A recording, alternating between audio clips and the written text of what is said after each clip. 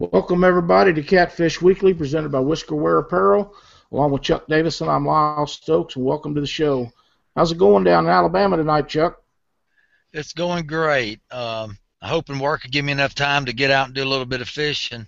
Got caught up on a few things this weekend, and the boat's about ready. Fixing to get me some new electronics. I'm tickled about, and that'll keep me on the water for a while, trying to learn those boogers. So um, everything's looking good down this way.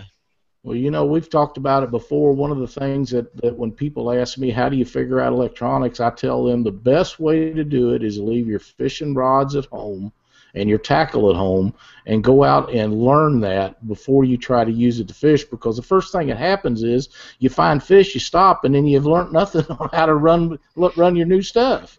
Oh yeah. Learning how to use the electronics and bait fishing are both the same way. I'll usually only catch enough bait to last me that trip, and I end up coming home with nothing because after I get enough to fish with, I go try them out real quick and never end up finished getting me bait to bring home. I know how that is.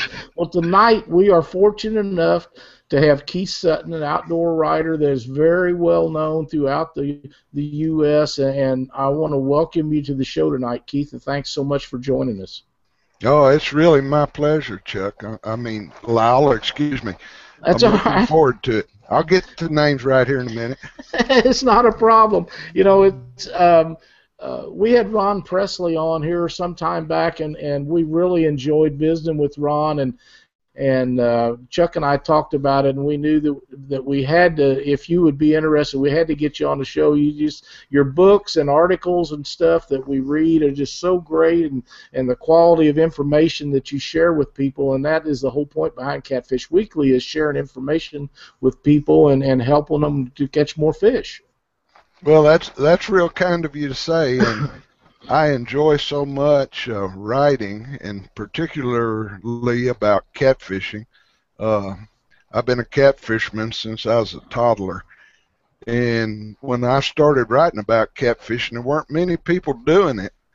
It was kind of hard starting out getting magazines to publish catfish stories, but we've seen a big change in the last couple of decades, and people wanting more information and wanting to learn more, and it's been a real pleasure being a part of all that.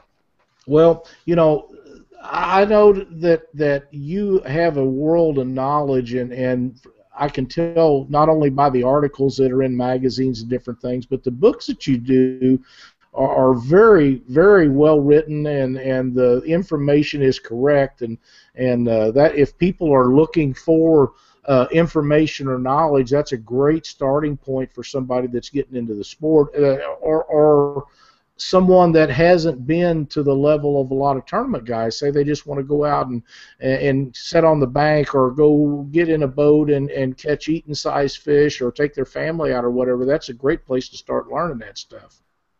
Well, I've tried to do two kinds of books. My early books were more basics for people who wanted to learn catfishing but hadn't had a chance to go very much. So some of them are very basic, and then the more recent books are more advanced, and they're geared for people who already know what one catfish is from the other and how to tie a rig, and so they're a little more advanced. And all the books, though, are a compilation of knowledge that comes from other people. I've been very fortunate ever since I was a kid to fish with really good catfish people. And Chuck and I were talking a little bit earlier about how every time you go out with somebody different, you learn something new. Everybody's got a different trick. And so in my books, I've tried to share not just my knowledge, but mostly the knowledge I've gained from other anglers. Well, that's awesome. We just had a gentleman in our live chat room that Scott Woody. He's a very loyal guy, watches the show all the time, and he said that Keith Sutton, you are my catfishing hero. That's quite a wow. yeah. That's quite a deal there, So thank you, Scott, for posting that. Well, yeah. Thank you for saying that. I don't know if I can really live up to that, but I hope so. And Well, I think that you're probably being very modest because I know a lot of guys. You know, we go to these tournaments and a lot of us will get together, sitting around outside at night in front of motel rooms or the cabins down at Wheeler or something, and we talk and carry on and have a good time. And a lot of times the articles that you guys write, not just you, but you and specifically, come up about, did you read this article that this guy wrote, or did you do this, or did you do that, and the first time somebody says no, I didn't, the next thing you know, 3 or 4 guys are explaining to them, why they need to make sure that they read that article because there's so much knowledge in it, and that in itself makes it great. Chuck, have you got your questions ready for Keith tonight?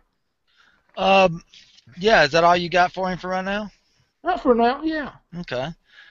Keith, after seeing all of your articles and all the people you've went off and fished with, I know you've got a very memorable trip that stands out in your mind that you will never forget. Can you share that trip with us and why it's your favorite trip? Wow, then now that's tough. I've had so many really awesome catfish trips. I've been able to fish about 35 different states, and I've fished in Canada and Brazil, Mexico. But I guess really one of my very most memorable would be a trip on the Red River in Canada, catching big channel cats. Anybody who had never been there or doesn't know about it, it is absolutely, without a doubt, one of the most phenomenal fisheries, not just for catfish, but of any kind, anywhere in the world, I think. And I went up several years ago and fished there when I was writing one of my books. Had a team of photographers with me, and we were fortunate enough during the week we were there to catch the biggest channel cat I caught was 38 pounds. The smallest one I caught was 19 pounds. And up till then, I'd never caught one over 15, and I'd caught thousands. And during that trip, I imagine I caught at least 100 fish between 19 and 38 pounds, all big channel cats. It was absolutely extraordinary. It was a place I'd read about and always wanted to go. And so as far as catfishing goes, it'd be hard to beat that one. I've had some great trips on the Amazon and down in Brazil on some other rivers too for other species, and those were exciting in their own way. But that trip to the Red River will never leave me. It was one of the best ever. Oh yeah, we got a guide that's a good friend of ours, Brad Durick. He's in chat right now. Have you ever heard of Brad? Oh yeah, Durick? I know Mr. Brad. Hi, Brad. Yeah, he's he's on there saying, "I told you guys we got it good up here on the Red." He does. He does. I want to fish with Brad someday because I see the kind of big channel cats he's putting in the boat on the U.S. side of the river. I fished up close to Winnipeg, but I haven't been fortunate enough to fish Brad's stretch of river. But that's on my bucket list, Brad. Well, he's got it going on up there. I've been up there, and that's an amazing place to fish. And Brad is an outstanding guide, so you'd do yourself a favor to jump in and go with him. Yeah, I hope that'll happen. We have another chat. Tim Lang, he goes by Doc Lang. He says, I have his book that he wrote back 16 years ago, The Complete Guide for Catching Big Channels, Blues, and Flatheads. Still enjoy this book to this day. Awesome writer. Thanks for your knowledge, Keith. And Doc, he's one of the greatest catfishermen that I know, and he's full of knowledge himself. Absolutely. I have heard Doc's name mentioned in a lot of catfishing circles. I haven't been fortunate enough to meet Doc yet, but I appreciate the comments. And that book he's talking about, that was my first catfish book. It sold more than 40,000 copies. It was one of the best-selling outdoor books ever. It was top on the Amazon list for a long time for outdoor books, and I still love that book. It was very professionally done. That was a lot of those pictures were shot on that Red River trip. Many of them were shot that are in that book. Great. you've got a trip coming up with Mike Mitchell on Wheeler Lake next week, and that's somewhat my neck of the woods, even though it's 3 hours north, and I don't get to fish it that much. Most people call it my home waters, even though the guys from Kentucky can get there before I can. So you've had a few trips with him already down here on the Tennessee River. What, maybe Gunnersville? Did you fish with him on Gunnersville? No, we actually fished on Wheeler and Wilson the times I've fished with him. We hadn't had a chance to get on Gunnersville together. Okay. Are you really excited about getting down here on the Tennessee River and catch some big blues? Yes, I am really flat out excited. More excited than I've been in a long time about a catfish trip. The other times I fished with Mike were in the summer, and I've always wanted to come down there in the wintertime, but work has always prevented it. But it's a short trip. We got parts of 3 days to fish, but I know what the potential is there. I know that there's not a better guide to be in the boat with to put you on a good fish. Last time I fished with Mike, I caught a 50-pound blue, and that was on a day it was 105 degrees, and the fish were still in the spawning holes. But I'm real excited about it. Mike's a super guy. I got to know him several years back. I want to learn more from him. He is a very, very knowledgeable angler and sitting on one of the best honey holes in the world. So I'm real excited about that opportunity. Yeah, if anybody can get you on a big blue, it's going to be Mike. I've known him, to go out very seldom and not actually get a trophy cat in the boat, and it's been terrible conditions when that's happened. Yeah, a couple of my trips were just horrible conditions. I wouldn't have thought we could have put a big fish in the boat. My wife's been with me both times. She was able to catch her personal best on both trips. And he's just a great guy. He's fun to be with. Mike is one of my favorites of all the guides I've fished with around the country, and I am super, super excited about getting down there again.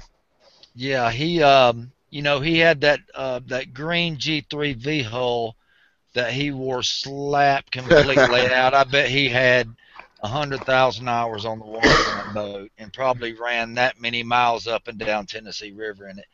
The G3 V hull he's got right now, it's a 20-footer. It's got to be 100 inches wide.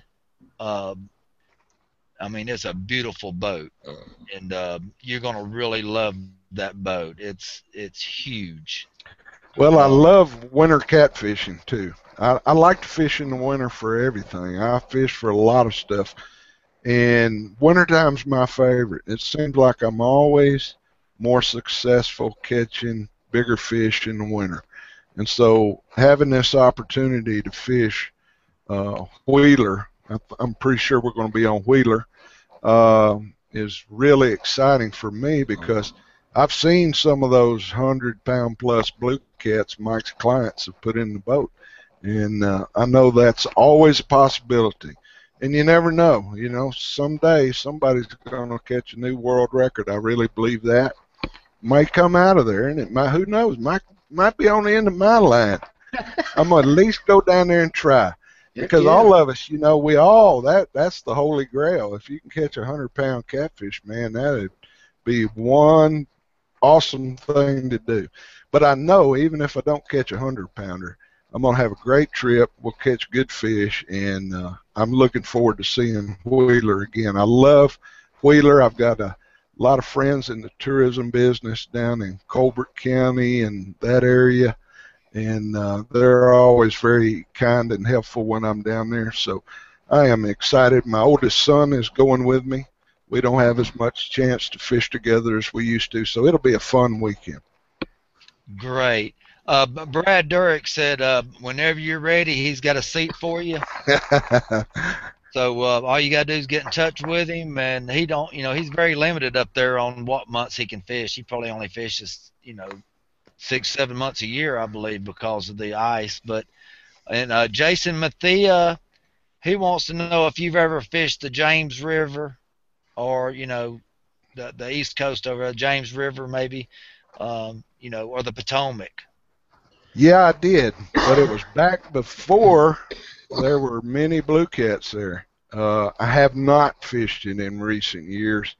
Another place top of my bucket list I'd like to go, but I fished there years ago when I was in college and caught some nice fish. But back in those days, the James wasn't known for the monsters that are coming out of there now. So that's somewhere I'd like to go to someday and try again, because I know the reputation it has, and I see, like y'all do, I see on the internet and elsewhere pictures of some of the big fish, and I have friends out there and know some guides. Just hadn't made it yet, but I will someday. Okay, we've covered the big channel cats, and we've covered the monster blues. Now let's talk about the granddaddy of them all, the flathead. What's your most memorable flathead trip you've taken, and the biggest ones you've caught? Well, the most memorable trip I ever had was 3 days I spent on the Mississippi River with an old river rat who had a cabin between Arkansas and Mississippi on that portion of the river, not far down below the confluence of the Mississippi with the Arkansas and the White. It's a really extraordinary big cat area for all three species that we usually catch. And I spent those 3 days with him. I don't think ever in my life I'd caught more than 10 flatheads in one day of any size. And this old timer and I fished really hard for 3 days. And one day we put 125 nice flatheads, 15 pounds to 60 pounds in the boat. And I've never had another day like that for flatheads. I tend to find flatheads seem to be kind of lonesome. They loners, I should say. And you find one, and then you got to go somewhere else to find the next one. But on this trip, the river was high.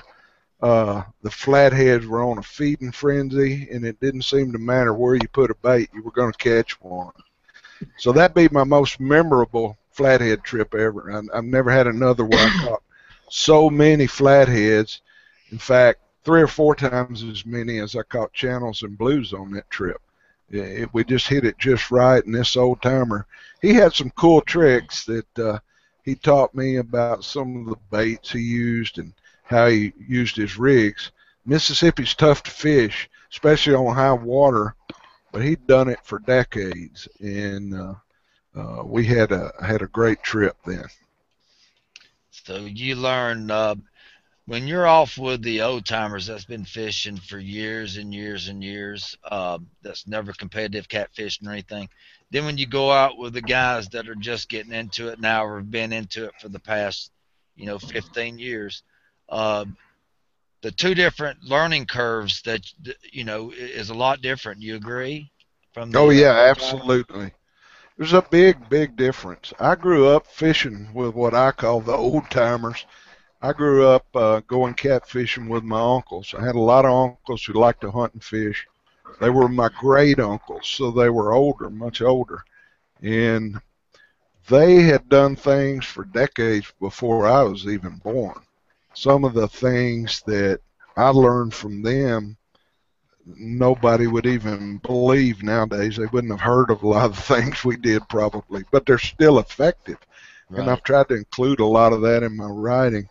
But the new guys, now, I really like going out with some of these new, well, they may not be new. They may have been fishing a decade or more, maybe 20 years, some of them. But some of the guys now are so innovative in the things they're trying. And I love to go out with a guy who's not afraid to try something totally new. He may not know if it's going to work, but a lot of these guys figure out things that work that we never thought about. Most of the old timers, they all did similar things.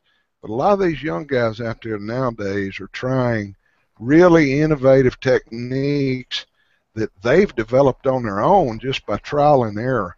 And I love going out with these guys and seeing what they're doing, because I probably learn more from them, particularly at this point in my life. I'll be 60 years old next week. And at this point in my life, these young guys can really teach me more than most of the old guys, I think, because they're trying new stuff that I've never thought about. Correct.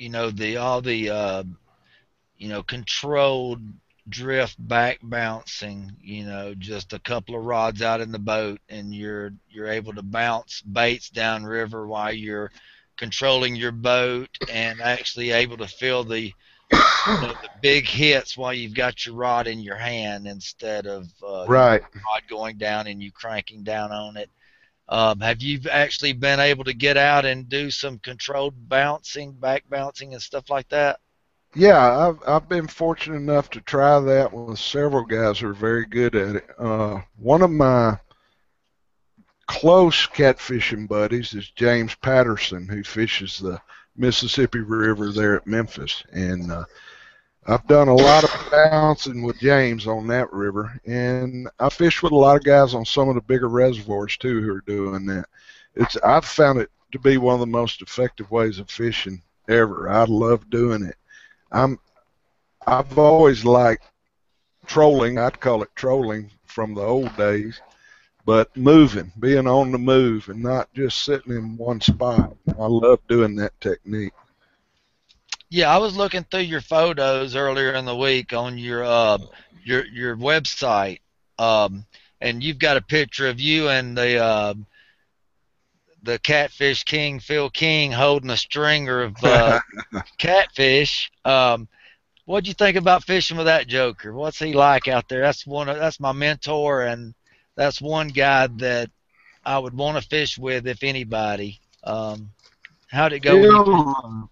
Phil's a great guy, great angler too, and he uses some of the most innovative techniques of any guy I've ever been on the water with. And Phil and I met, I guess it was back in 2000. A bunch of us got together and we had a deal called Catfish College up close to St. Louis, where we brought a lot of the top catfish anglers together to teach other people what we do. And we had a 3-day seminar-based weekend where people came and heard from some of the best catfish anglers that ever lived. And that's where I met Phil. And I liked him immediately. And Phil was trying to get started guiding full-time back then, and I was writing, so it was a perfect matchup. I went over. In fact, my oldest son went with me to fish with Phil too, and we didn't catch big fish the day I was with Phil, but my God, we caught tons of fish. And we had a great trip. I've only had the opportunity to fish with him once, but I've only competed once in a tournament, and I competed with him on the Mississippi River in the first Big Cat Quest tournament over there. And on that one, Phil brought in if I remember right, his was 103 pounds, and when he weighed that in, of course, nobody thought that would get beat. And a young man caught a 108-pounder later that day. But Phil, that shows you the kind of stuff he's capable of. And I've written a lot about Phil in my books because he's very eager to share what he knows and share it with others. He's not stingy with what he knows. And he's really doing a lot of cool stuff, catching flatheads on crankbaits and fishing catfish sandwiches. And there's all kind of neat stuff Phil's taught me that I've loved to be able to share with other people, and he's been very generous that way. Yeah, it just seems like, he's at the point of his life now where I think he really wants to get out and fish in every competitive tournament that comes around, but it's so hard for him to get days off. Last time I talked to him, he was having to take some of his vacation because Cabela's wanted him to go to a classic, and then he had another week that he had to take because he's got a few individuals that he takes out every year guiding, and he felt obligated to take vacation to take them guys out. So he's just not able to get out and compete like he wants, and it's making way for all these new guys to get out there and Yeah. get on top of the leaderboards really good. And he still gets out there and competes, not as much as he used to, but I have not yet been able to fish a tournament with him, and that's one of my goals. So I'm trying to find out this year what tournaments he's going to be in. I don't know how much longer he's going to fish tournaments, but Yeah. I want to make sure I get to fish some with him while I can, just to show some respect that he helped get me where I'm at in the hobby, and the love for the sport was all from him. He's really taught me as much as any other catfish angler probably, and like I said, he's been so generous in sharing the things he knows, secrets really, what I would call secrets, because he was doing a lot of stuff that worked that other people weren't doing, and he's a great guy to fish with. It's a shame for all of us, work gets in the way of fishing too much, huh? Yeah, it sure does. That's why I call this the working man sport. You don't have guys sleeping in their vans to get started, and trying to get sponsors to pay their entry fees like in the FLWs and the Bassmasters and all this. A lot of them guys, that's all they do. We're having to work to do what we love, and work hard to do what we love so we can pay our entry fees, buy our gear. The sponsors we have, we get 25% off of stuff.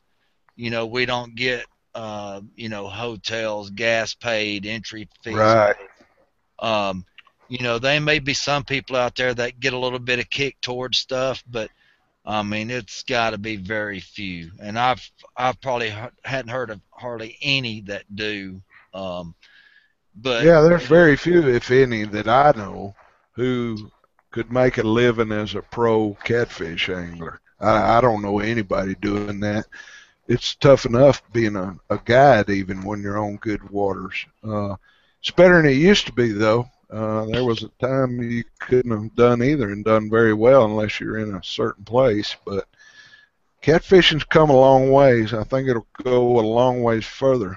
When I first started thinking about writing my first book, everybody was laughing at me. Who's going to buy a catfish book? I had 3 big publishers turn down my first book manuscript. And the 4th guy that bought it, he's the one that sold 40,000 copies. He was pretty happy, I can tell you. And the ones that turned it down said, oh, catfish guys won't spend money on a book. Do they even read? Boy, you talk about insulting me. And I said, you know what? I'm just going to prove you wrong, and I'll someday come knocking on your door, and you're going to wish you'd done this. You're wrong. You don't understand. I said a catfish angler will pay $25 for a nice book. He wants a nice book to lay in front of him, not a piece of junk. And the publisher who did that first book that was talked about earlier, Fishing for Catfish, did a hardback, full color, sent a crew of 3 photographers out with me to do photography, and they did great work.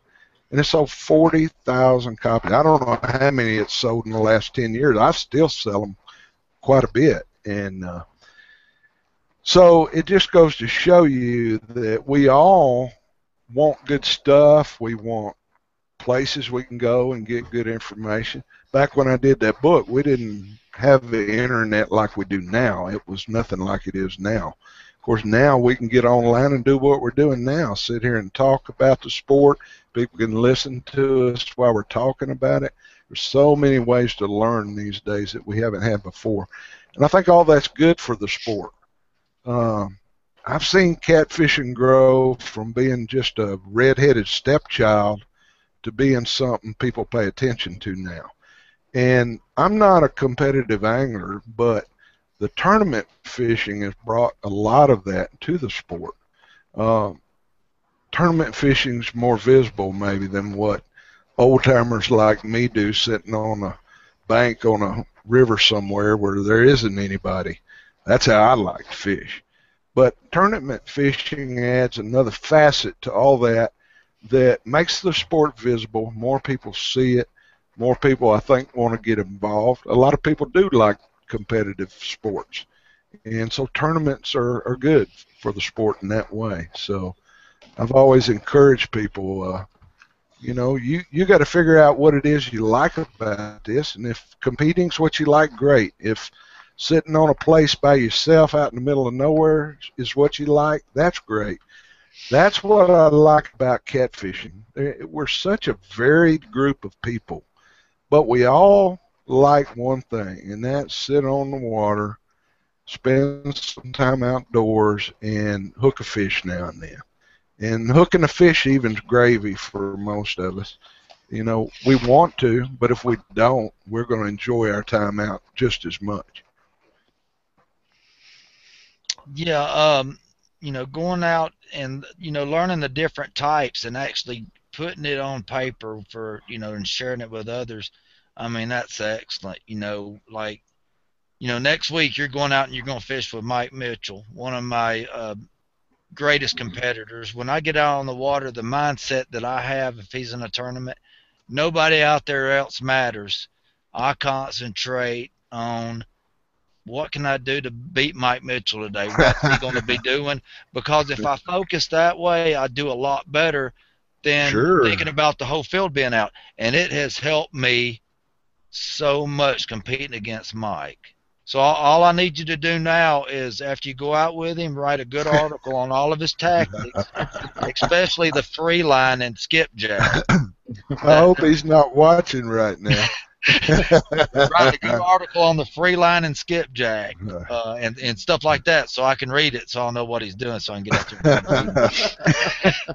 there. I hope he does share some new stuff with me. I know he's doing some new things since I guess it's been maybe 3 or 4 years ago since I last fished with him, and I keep in touch with Mike, though, like I do with a lot of people. I see what he's doing and ask him what he's doing, and I know he's doing a lot of new stuff since I've been in the boat with him, so I'll be excited to see what he's doing, see what he's willing to share. We'll see if he's Phil King and willing to share some of those secrets, and I'm sure he will be. He's a good kid, and I like fishing with Mike. Yeah, Mike will share anything he knows, and he's probably one of the best fishers that I know on the Tennessee River. Him and Jason Bridges are both awesome. And they never disappoint. And if they get out there and it's a bad day, you're still gonna have a good time with either one of them guys. Yeah, I agree. I totally agree. And then just being in the boat with them, not catching any fish, and just being able to pick their brain right for what amount of time you're paying them. That's worth $1 million right there. Just being able to sit there and pick their brain. Why are you doing this? I mean, I'd drive them crazy. They'd be ready to come in the lake. Well, I'm the same way. I'm always wanting to learn something new, and I could almost go on those kind of trips without ever fishing, just to sit and talk and hear what folks are doing and get them to show me how they're doing this rig or how they're doing this bait. I love learning more about catfishing, and people ask me, I've written 5 books on catfishing now. You gonna write another one? Well, yeah, probably someday after I fished with some more guys and learned some new stuff. And that's the cool thing about catfishing. It doesn't matter how many times you go, or at least this is the way it's been with me. Every trip I go, almost, I learn something new if I'm with somebody else and not just by myself. And Mike's one of those guys. I can't wait to get up to North Dakota to fish with Brad Durick. I know he's doing some really cool stuff, and Brad and I haven't met face to face, but we've been corresponding a lot on email and Facebook, and he's a guy I really want to get in the boat with to see what kind of tactics he uses on those big channel cats up there.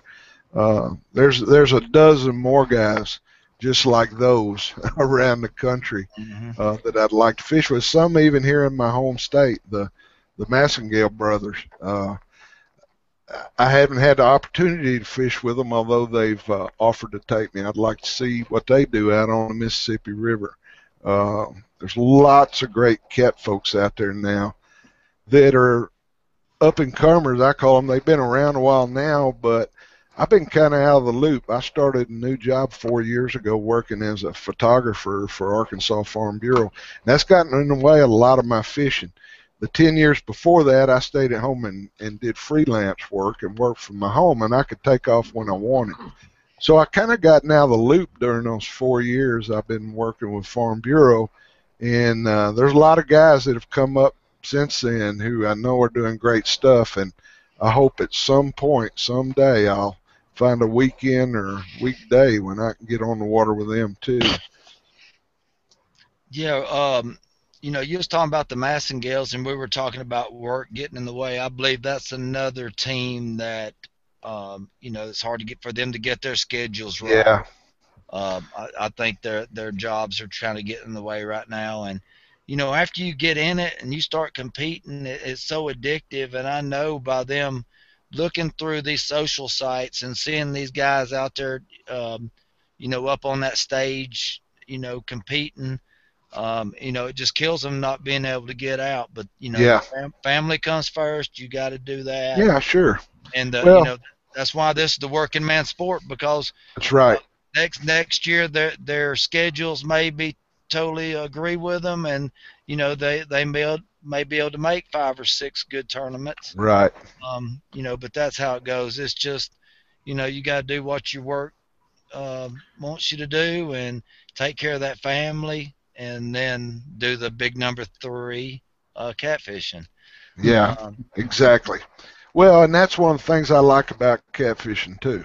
I like the kind of folks that put family first, and that's what catfishing folks are like. I mean, we're kind of down to earth people that, God, apple pie, and the American flag kind of guys, and family first always. And back when I really started doing books and stuff and writing a lot of magazine articles, I met a lot of guys who were big names in the business, and they come and go, Things happen, people got other priorities, and I think nowadays it still happens, but that's because of the kind of people catfish folks are. It's not that they're not fishing, but they may not be able to go to all the tournaments they want to go to or big events like that. But that's part of what makes catfishing special to me, is those people who are involved in the sport, to me, are the salt of the earth people. And that's one reason I love doing what I'm doing, being able to write about the sport and share things that I learn, because people show their appreciation for that, and it's just really great folks to be involved with. Have you ever thought about writing a book on competitive catfishing? I'll be honest with you, I don't have a competitive bone in my body. I just, it's not that I have anything at all against tournaments, and I've been to several of them and covered them.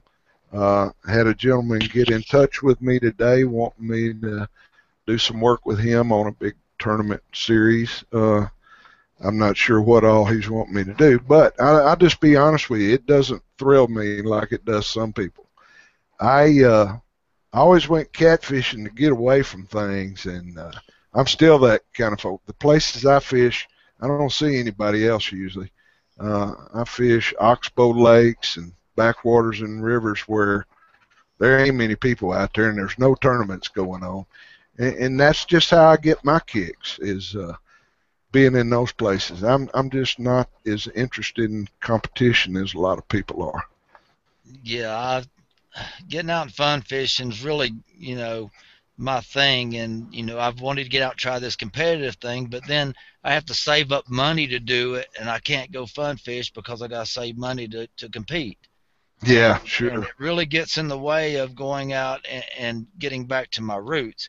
But I better get to some of these questions that Jason Mathia's got on here. He's got a pretty good bit, and I think we can knock them out pretty quick.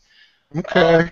A couple. Are transition zones different for blues on lakes than on rivers like the Mississippi? And here's one that goes right with it. Does Keith go about patterning blues differently on lakes than rivers?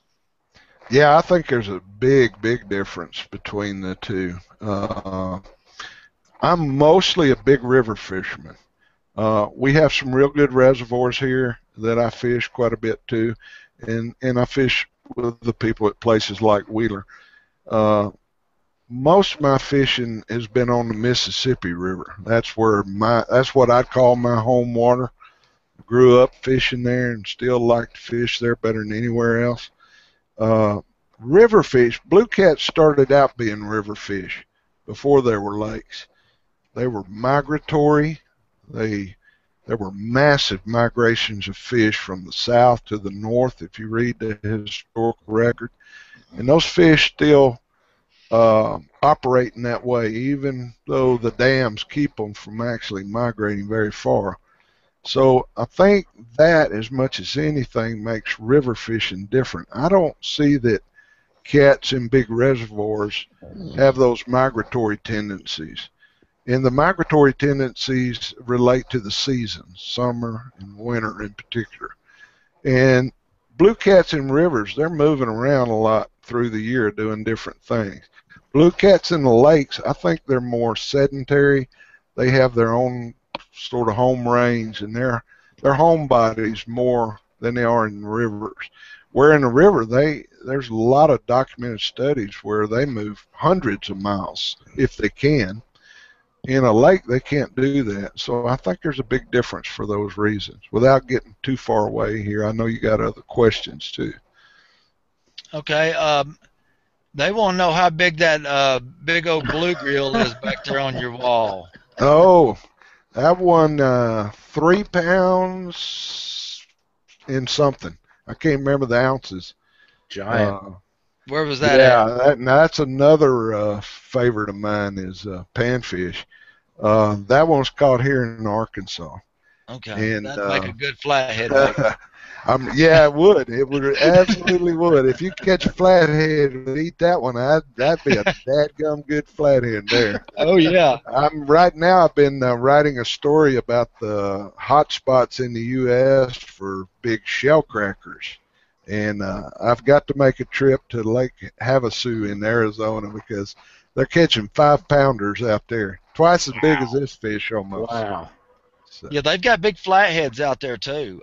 Really? I didn't know that.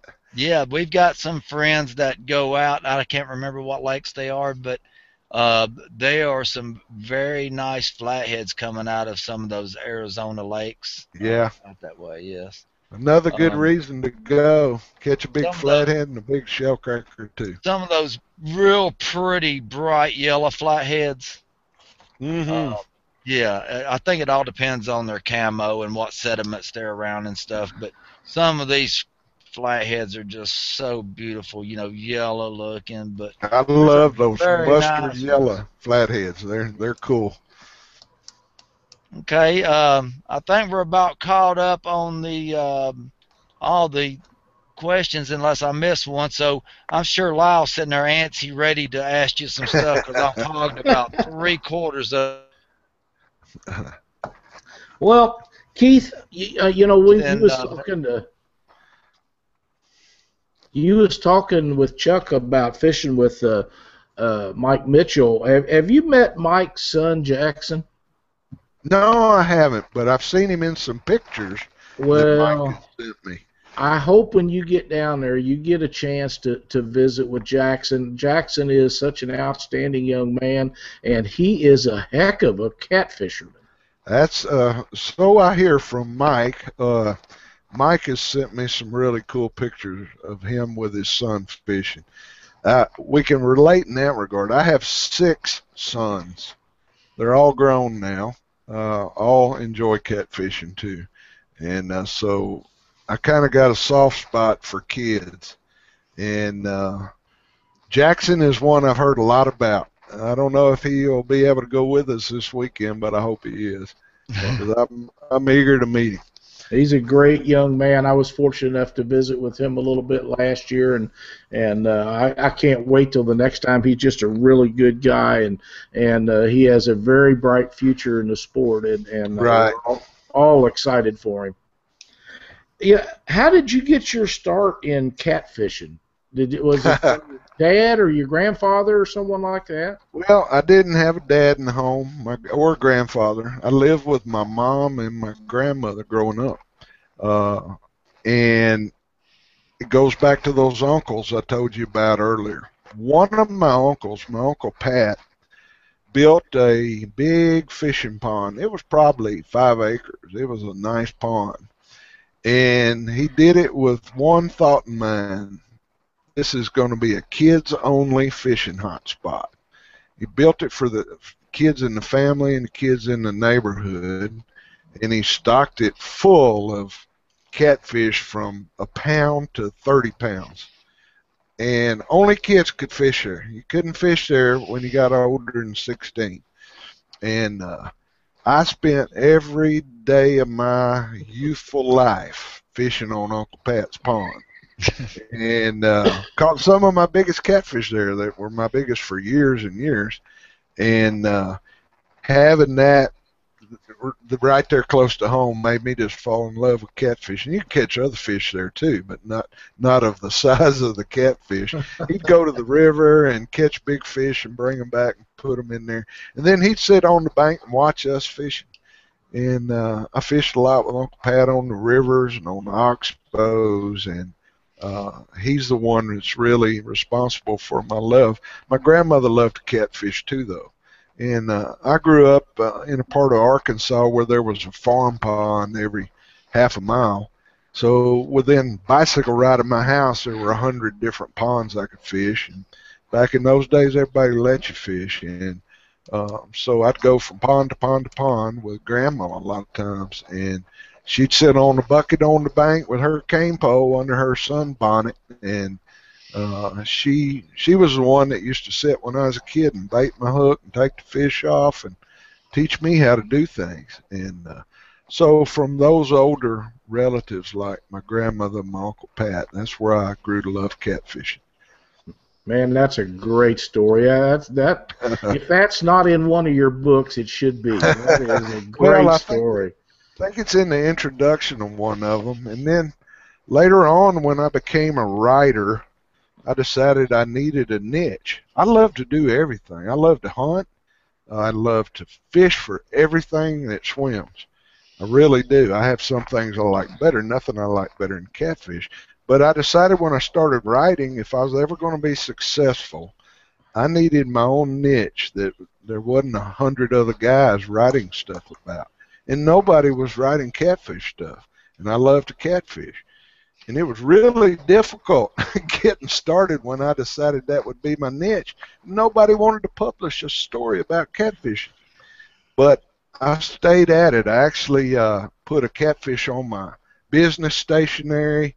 My friends started calling me Catfish, and it stuck. And all of a sudden, when people did want a catfish story, I was their go-to guy. And so that became a part of my persona because I loved it so much. I was able to be in it from the start when nobody else was writing about it. Very few people. There were a few, and I had some heroes that did. Byron Dalrymple was a great writer. Russell Tinsley down in Texas. There were a few guys that did it well, but not many. And I've just been fortunate. I got started in it at the right time. I decided that was what I wanted to be known for. That was my specialty, and it's worked really good. It has, and we all appreciate everything you do. Robert Tallman would like to know what's your favorite kind of catfishing, drifting, anchored, in a boat, on the bank? I know Robert very well. He's another one of my internet correspondents. He's here in Arkansas. And Robert,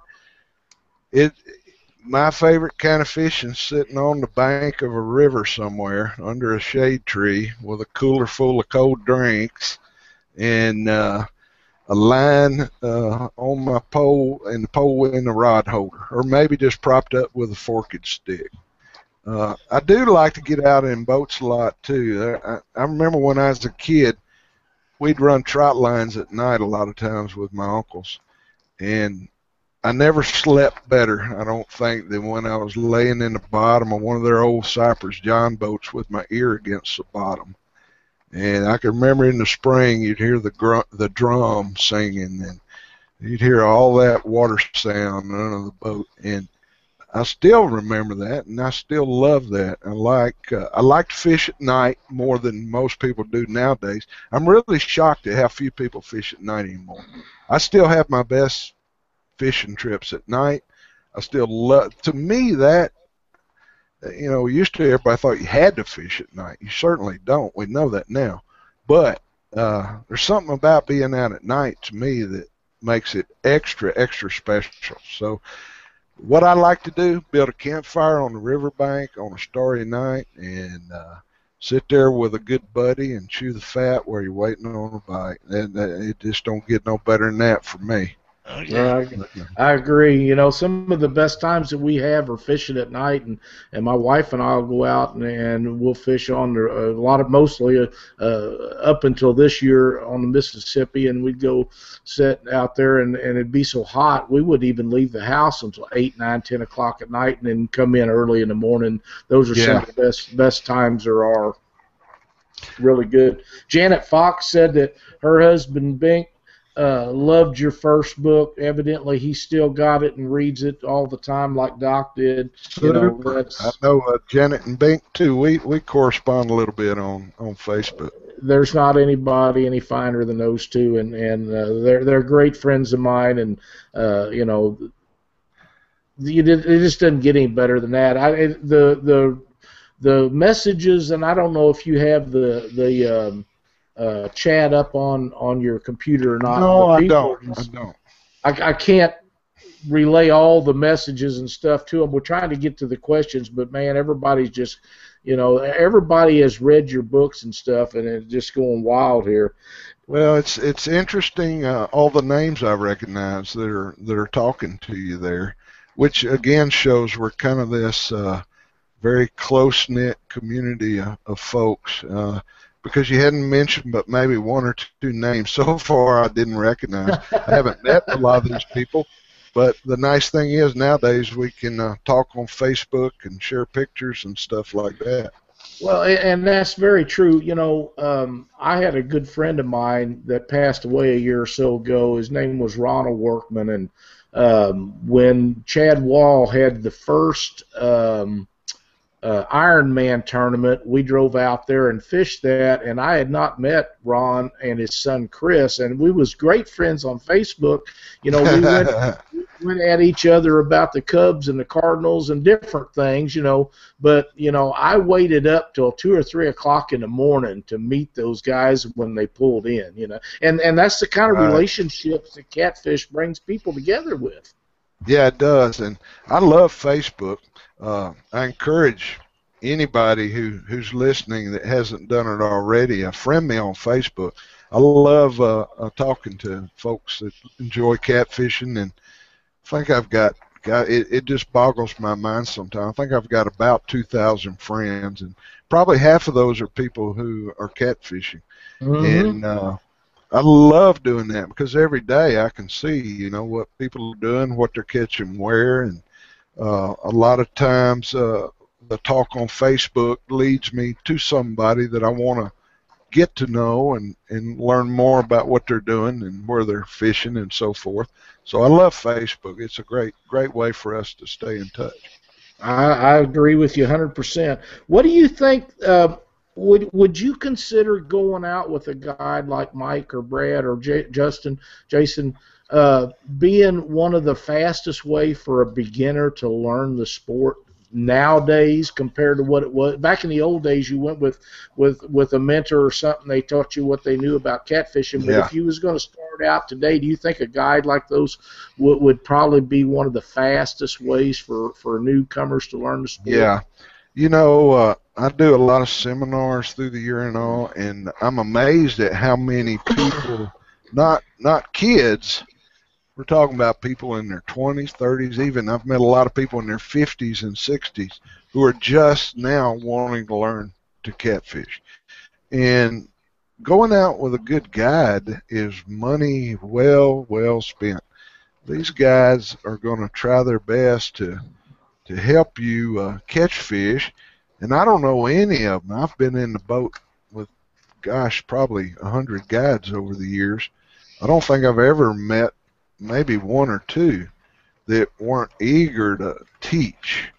They're usually very good teachers. They usually enjoy teaching. And if you go with one of those guys and tell them, this is why I want to be with you, because I want to learn. I'm new to the sport. Teach me some of the basics. Show me how to cut bait. Show me how to catch bait. Show me how to make a rig.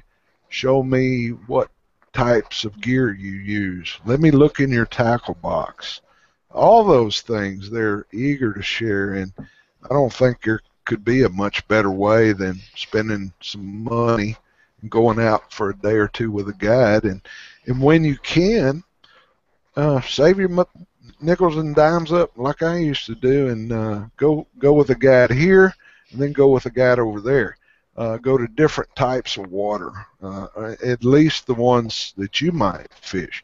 Go to with a guide on a river, go with a guide on a lake, and you can learn enough from them. Then you can go back and fish anywhere. You can fish on those farm ponds around home, or you can fish on smaller rivers. But yeah, you're right. It's a great way to learn the sport, and I just know so many of those guys that enjoy teaching. But a lot of them do seminars too. That's another way. Watch near you. We have a brand new Bass Pro Shop here 3 miles from my house. I'm kind of out in the country, but it's kind of new, and I hope sometime I'll be able to do some catfish seminars over there. I do a lot of seminars for our State Game and Fish Commission, and they're free, and we usually spend a couple of hours, sometimes 3 or 4 if we get to talking, and it's all about teaching. And I've learned that I used to teach at too high of a level. I took a lot for granted about what people know, and I figured out most of the people come and want the very basics. One guy asked me one night, what do you do with the catfish when you catch it? And I didn't really know what he meant. He said, if I want to keep it to eat, what do I do with it? And I said, I'm still not sure I know what you're asking. He said, do you hit it in the head? Do you stab it? What do you do? And he didn't know. He said he waited till everybody had left to ask that question because he was embarrassed. And that woke me up, made me realize a lot of these people never had the opportunities, probably you and I did, to learn. And they're learning everything.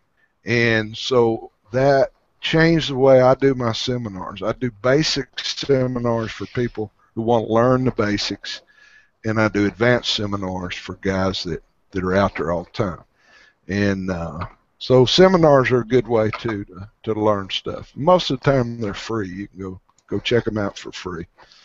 Well, speaking of seminars, I'm sure that you're aware of the 2016 Catfish Conference that we have coming up. Would you happen by chance to be going to attend that? I would like to. Unfortunately, my work schedule is not going to permit it. Okay. There's nothing I would enjoy more than coming up there. One of the really life-changing things I did was going to the big catfish symposium that was done back in 2000 over in Iowa. Again, another place where so many great catfishermen, not just fishermen, but biologists too, all got together in one location. I know this deal y'all got going on is going to be absolutely phenomenal. And if things change, I'll be there. Right now, I've been seeing so much about it. I checked my calendar, and right now, the company I work for's got a big conference in. I'm the company photographer. I got to be at all those things, so it doesn't look like I can make it. But sometimes things change, so you never know. I would love to be there. Well, it's going to be a lot of fun. I can't wait. I just read where David Hart's going to be doing a seminar on live wells, which has been a real hot topic on Facebook here lately, and I know that he'll do an outstanding job. Yeah, David's a sharp guy. He'll do a great job. Absolutely. It's we've been trying to get Doc Lang on the show, and I know we're going to make that happen here one of these days. And he has a website, and we was talking about this the other day, and a guy told me, he said, you know, that's the holy grail of catfishing is when you go to Doc Lang's website, because if you want to know anything, if you'll just look, he's probably got it on there. And it's kind of true, you know, when a lot of us got adapted to computers, some of us older guys didn't do computers until later on in life, but, you know, when most of these guys got up there, when they wanted to have a question and wanted information, that's where they went. Doc's website was on there, and you could find out about live wells. You could find out about equipment, and boats, and different things. And now the information is a lot more readily available than it was in those days. And the fact that people in this sport will share information where any other ones maybe not. You know. Yeah, you're right. And I've noticed there's been a big downturn in how many people buy books. I've got 5 books and been selling them, I guess. The gentleman said earlier, I wrote the first one 17 years ago. He said it doesn't seem that long. But not as many people buy books and read them. But there is so much information on the internet. I think you do have to take some of it with a grain of salt. There's good information, there's bad information. Mm-hmm. But you'll quickly learn that hardcore catfishing folks migrate to certain places, and those are the places to go. They go to those places because they're good. And I do want to tell people, if you'll allow me just a little Absolutely. plug here, tell people my website. My friends call me Catfish. My website is catfishsutton.com, S-U-T-T-O-N, catfishsutton.com. And it's just a place for me to sell my books. And so anybody who might want to buy a book, they can go on my website and order them there. They're also available on Amazon. If you're a Kindle person, they're available for your Kindle. So it's not hard to find them, or you can just Google my name and it'll pop up places you can see them. But I always like people to go to my website, because those people that come there I stay in touch with, and I've made a lot of friends that way, just people who've enjoyed the books, and I hope I'll see some of y'all's viewers over there too. Oh, I'm quite sure that you will, and we're running about to where we need to be. And Keith, I cannot thank you enough for spending your time with Chuck and I tonight. It is so nice to be able to get someone like you on the show with us to share your knowledge and your experiences. These are things that we may never have known about you and your uncle and your grandmother taking you fishing, and they make such great stories, and what better way to share that than telling people about it. It's just really nice, and I appreciate it so much. Well, I appreciate you, Lyle, for getting in touch with me, and I'm glad I had this time to spend with you and your viewers. Thank you to everybody out there who took time to ask questions and make comments. I enjoyed it immensely, and I hope maybe we'll run into each other face-to-face down the pike somewhere upstream or down. I'm sure we will. And maybe someday we can do this again. I've really enjoyed it. Thank you so much. I got to hear about that Wheeler trip, man, so we got to have it back on. So yeah. Well, everybody out there, y'all keep your fingers crossed for me. I am really hoping this is going to be a great trip. I know it will be. Oh, yeah. We'll have a good time. Keep that Facebook posted while you're on the lake. Well, that's right. In between fish, post them fish, and Mike won't let them, the background get in them. So you don't want nobody Mike, I met Mike, and the day they caught that fish, he sent me a picture off his phone. He said, "How big do you think this one is?" And I nailed it pretty close. I said, "My God, Mike, I can't believe it. That is awesome." So I got my brain wrapped around there's another one that size out there with my name on it, but we'll see. Or for absolutely. My son, that would be even better. If my son caught one, that would tickle me more than me ever catching one. So we'll have a great time with Mike. I know you guys will have a blast. Chuck, do you have any closing statements tonight? No, I'm good for this week. I'm gonna have plenty next week, but I want to make sure I got all my ducks in a row before I give them out. But well, there's nothing. I just enjoyed this time we've had with Keith tonight. Oh, and I've been looking so forward to it. Me too. Thank y'all for coming into my office. Well, not many people get to see the cat cave here. Well, I don't know about cat cave, but you got everybody's attention with that bluegill. I'll tell you that. I'm not telling where I caught it. I'm sorry. All right, Keith. Thanks again. All right, guys. Thank y'all. For Chuck Davison and Keith Sutton, I'm Lyle Stokes, and thanks for watching Catfish Weekly. Be sure to tune in next week. Zach Royce will be on Catfish Weekly. We're going to talk about his 2 records that he set with us, so be sure to tune in next Monday night at 7 Central Time. See you then.